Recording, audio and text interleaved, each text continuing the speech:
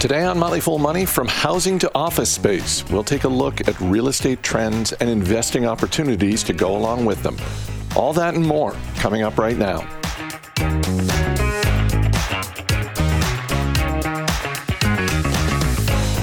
I'm Chris Hill, joined by Motley Fool Senior Analyst John Rotonti. Thanks for being here. Thanks for having me on the show, Chris. We've also got an update on semiconductors, but let's start with a big day in the housing industry.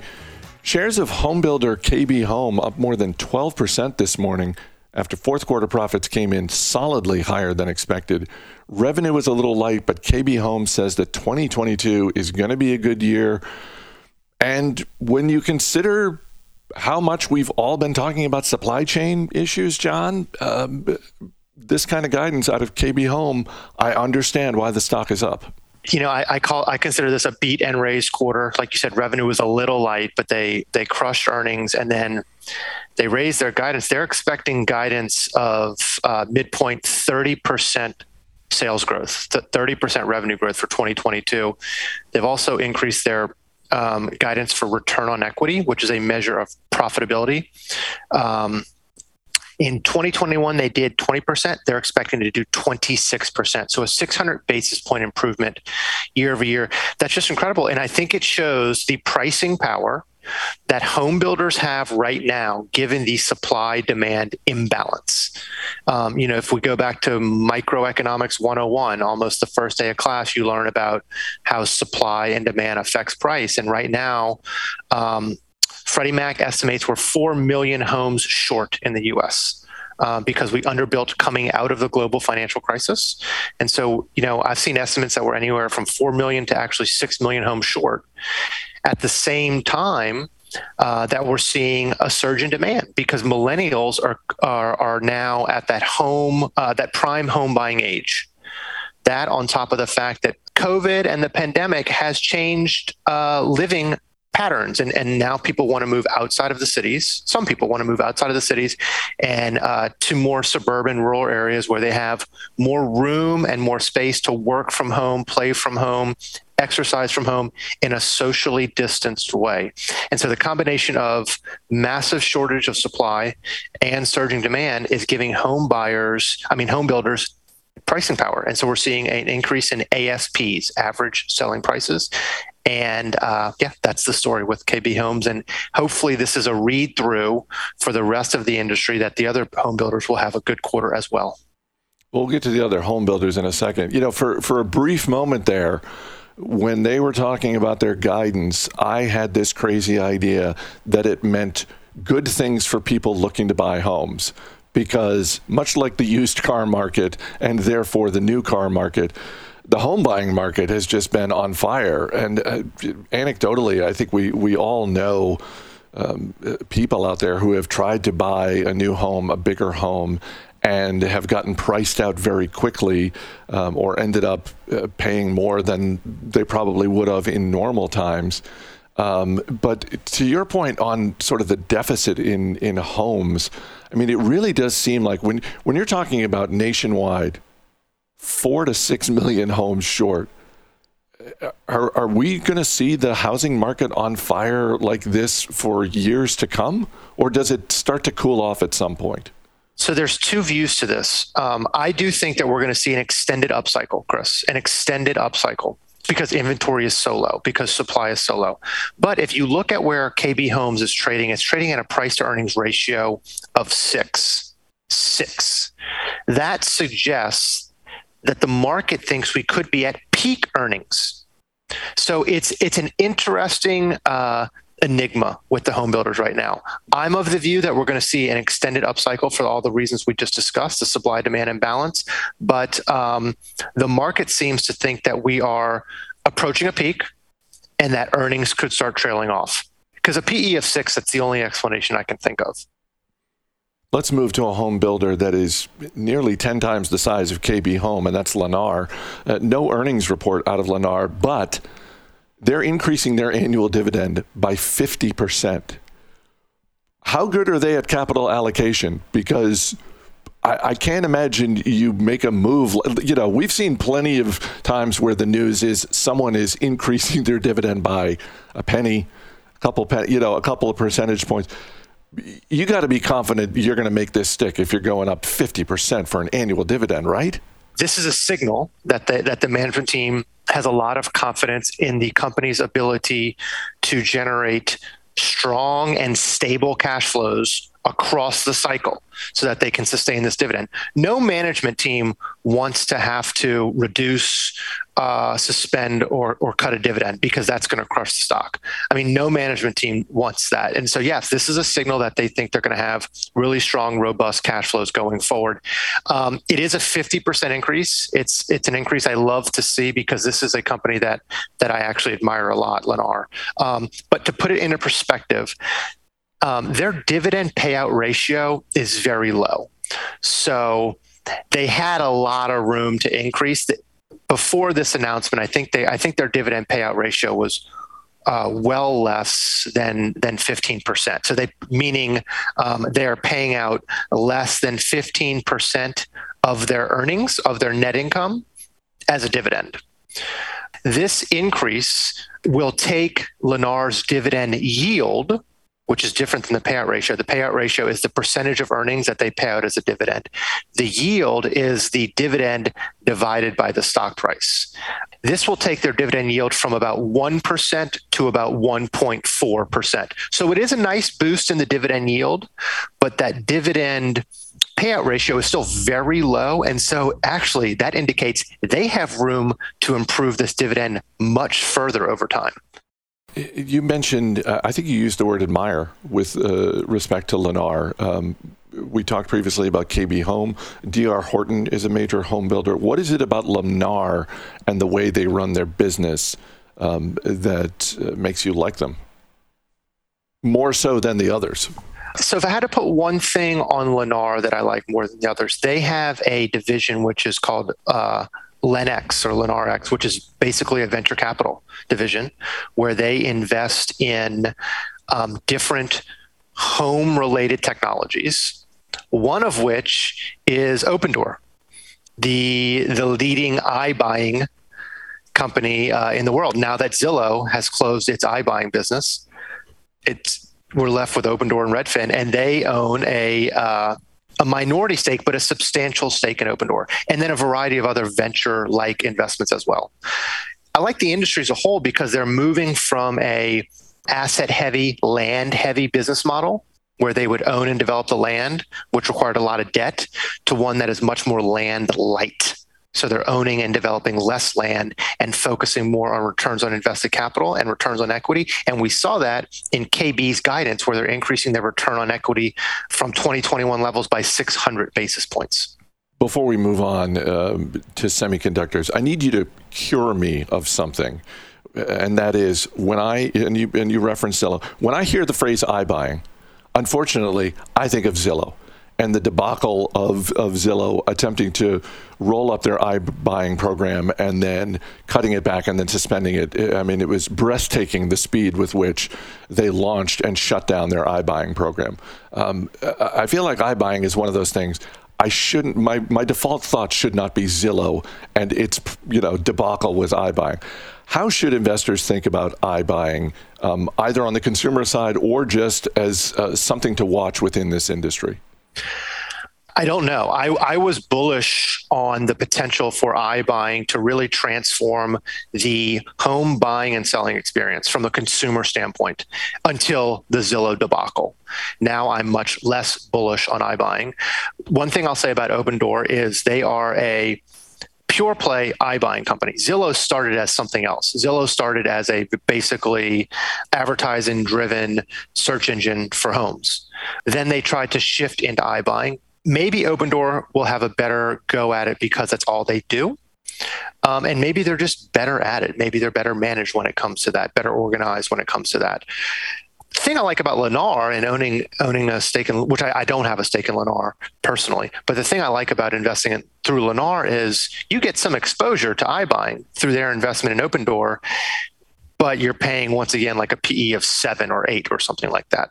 Taiwan Semiconductor posted record profits in the fourth quarter. They also offered upbeat guidance and said they plan to spend up to $44 billion this year to increase their manufacturing capacity. For those unfamiliar with Taiwan Semiconductor, they're a supplier for Apple, Qualcomm, and others of that size and ilk. Shares up more than 5% this morning. Is it the record profits, the guidance, the commitment to investing the money, or is it some combination of all three that's pushing this stock higher? It's all three. Taiwan Semiconductor, and I don't like to speak in superlatives, is probably the most important company on planet Earth. Wow, really? Yep. Every electronic device in the world has something from Taiwan Semiconductor in it. They manufacture over 50% of all the world's contracted semiconductors, but they manufacture 90% of the most advanced technological chips. 90%. So they're a really, really important company, especially as we get more and more digital and we start and electronics start pushing into more and more of our daily lives. The other thing I'll say is $44 billion in CapEx is probably, I'd have to check this, the most capital intensive business on earth. So not just the most, I'm not aware of another company spending $44 billion in property, plant, equipment in 1 year. There may be a few, but I could count them on my hand. So there's not a lot. What that signifies, Chris, what that signals, $44 billion in CapEx, is that's the demand that they see for their products. They need to build this capacity in order to satisfy demand. And so along with that increase in CapEx guidance for 2022, they also increased their long-term revenue guidance from 10 to 15% up to 15 to 20%. That's a substantial jump. And you see how important a company is when they need to invest $40+ billion a year in capital to satisfy demand. This is a demand story. It's incredible. The world is short semiconductors, and Taiwan Semiconductor is trying to take share and fill that demand. This seems like one of those bits of data that whether you're bullish or bearish on semiconductors and the global supply chain, you got something to work with here, because on the bullish side, you look at them raising guidance, you speak of the demand. On the bearish side, they're investing this money. It's not going to increase capacity in the next 12 months. I mean, this is a long play, and I think that for a company of this size, you want to see this type of investment, but this isn't going to dramatically move the needle on semiconductor production in 2022, is it? No, you're exactly right.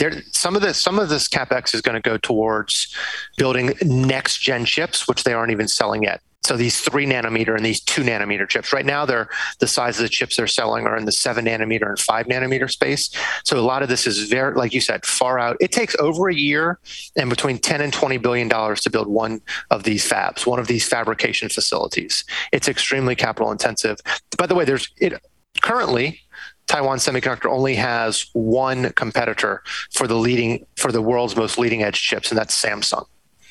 They will soon have Intel as well. Intel says they're going to get into this space, but right now it's a duopoly, and Taiwan Semiconductor is far and away the leader. They have 90% market share of the world's most advanced chips. Last thing, and then I'll let you go.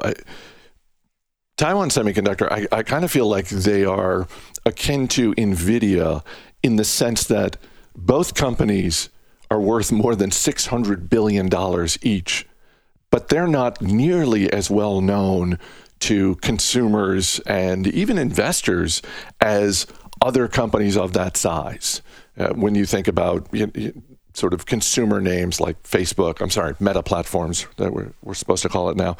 But these are enormous companies. From a stock perspective, it's had a tremendous run. Do you look at Taiwan Semiconductor as a stock people should look at right now, or is this one of those times where it's like you have to? I don't want to say you have to have a strong stomach, but it's a little frothy right now, maybe. No, sure. If you have a long enough time horizon, which I'll define as at least 5 years, you're willing to hold the stock for 5 years. Yes, I think now is a good time to look at Taiwan Semiconductor. 30 seconds. I'll just say you mentioned NVIDIA. So Taiwan Semiconductor is a platform that they allow their customers to acquire much more value than Taiwan Semiconductor keeps for itself.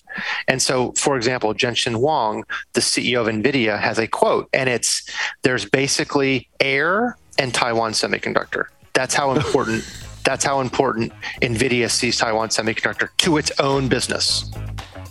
Yeah. It was a platform before Amazon Web Services was a platform. This is why I love talking to John Rotonti. Thanks for being here. Thank you, Chris. I hope I can come back soon.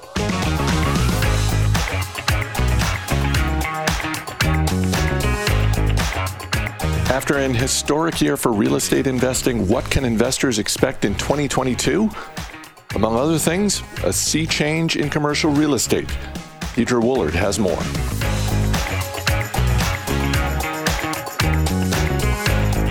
Thanks, Chris. I'm Deidre Woolard, and I'm here with lead real estate analyst Matt Argersinger. Matt, 2021 was a pretty strong year for real estate in the stock market, huh?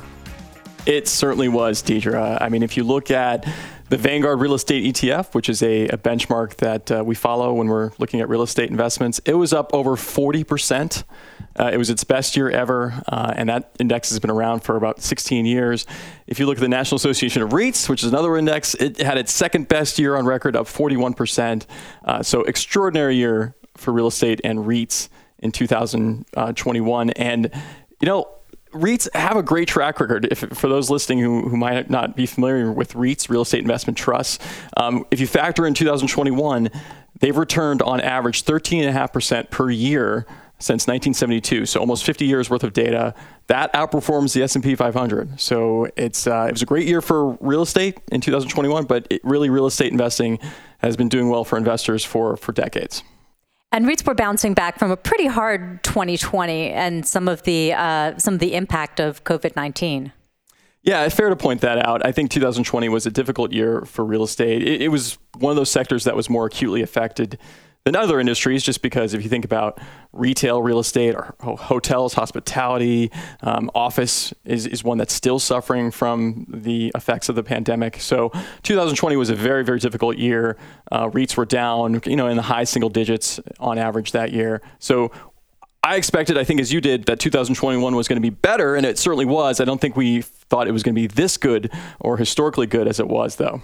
Exactly. Well, let's talk about some of those trends that we're most interested in. The first one, I feel like, is one that's both pandemic driven, but also was already in process for years before that. And that's Sunbelt migration, people moving to Texas, Florida. Redfin came out with their hottest neighborhoods recently. I think most of them were in Florida.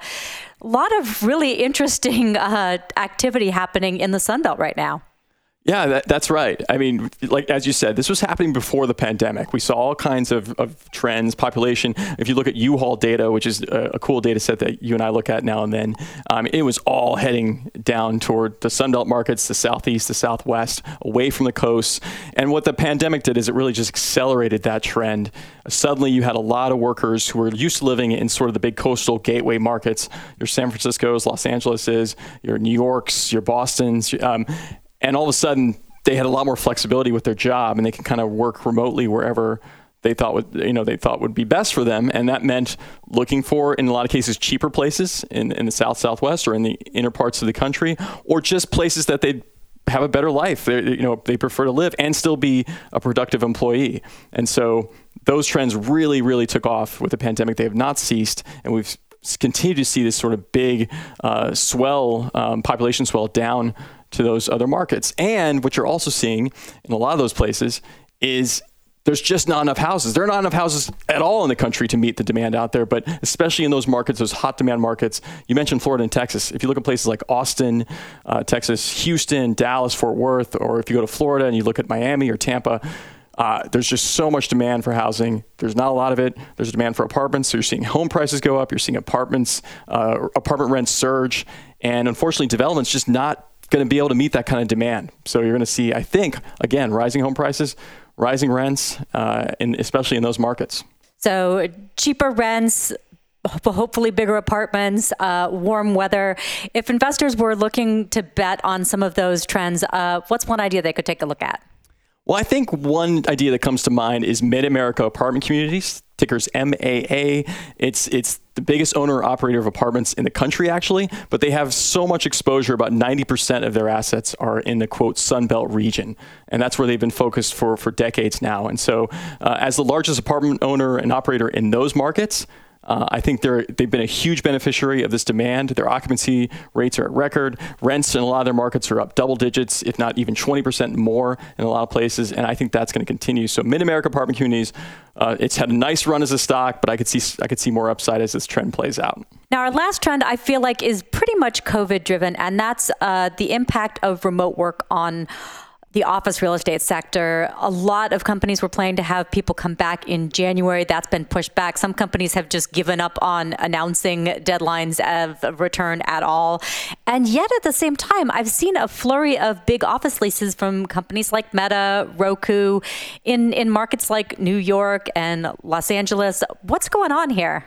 It is the most confusing part of the real estate market for a lot of reasons. As you pointed out, Deidre, I mean, we know what the pandemic has done with the work from home and hybrid work schedules and what that means for office occupancy, which is so low right now. Yet a lot of these technology companies out there and life science companies out there are leasing office space at record paces. And maybe that's not surprising. But I think if we step back and look at the office market, I really do think we've passed peak office, so to speak. I mean, no matter where you look, what surveys you read or which economists you read, the prevailing thought is that companies are going to lease less office space today and in the future than they did prior to the pandemic. It's a real major sea change for the industry. And so, I don't think we understand the full implications of this, but the real short-term implication is that we have too much office square footage in this country. A lot of it needs to be transitioned to probably apartments, as you're seeing in certain cities, or to maybe even to hospitality, or maybe that office just gets converted to kind of co-working spaces. So, it's not necessarily a dedicated corporate office or corporate headquarters anymore. It's a place where employees come to collaborate, on an off-routine basis. And so that's kind of the state of office right now. Now, there are parts of the office market that I think can do well. Technology, R&D, life science, medical offices. So we actually in a position after the pandemic to actually need more of that kind of office. And so there are parts of the office market that I think are going to work. Again, co-working is probably going to do well, medical office, flex spaces. But the traditional office building, I think, is going to probably become a thing of the past, believe it or not. Well, you can't do your medical research at home, and that's one of the reasons that you and I are both excited about life sciences and the growth in that sector. I know that you and I both have a favorite in this category. Let's talk about it. Sure. Well, my favorite has always been for a long time, and that's Alexandria Real Estate Equities, ticker ARE. It's the leading real estate REIT for life sciences and technology. I mean, they really cater to, if you think about companies like Moderna or Pfizer, who kind of led the vaccine front, or companies like Facebook that are doing all kinds of innovations, or Meta, I keep calling it Facebook, Google. These are the companies that really lease from Alexandria Real Estate, and we see that demand has not fallen off. Alexandria Real Estate's occupancy has never been higher. It's had no problem collecting rents throughout the entire crisis, which is such a departure from other office REITs, which did suffer. So I love it. It's got a founder-led management team. They've been outperforming the market for decades now at this point. And even though the stock has had a really nice run, and it's a little bit expensive, maybe from just some valuation points of view, but it's one that I like very much, and it's really taking advantage of this trend towards life science office. Absolutely. Yeah, they had a recent big deal with Moderna in Cambridge, Massachusetts. They're really focused in all of the markets where life science is booming. That's right. I mean, yeah, you mentioned Moderna there. I think it's a 500,000 square foot new headquarters they're building in Cambridge, and it's going to be owned and operated by Alexandria Real Estate. Love it. Well, always a pleasure to talk real estate with you. Thanks, Matt. Thanks, Deidre. That's all for today, but coming up tomorrow, earnings season officially kicks off with financials. Jason Moser and Maria Gallagher will be here to break it all down. As always, people on the program may have interest in the stocks they talk about, and the Motley Fool may have formal recommendations for or against, so don't buy or sell stocks based solely on what you hear. I'm Chris Hill. Thanks for listening. We'll see you tomorrow.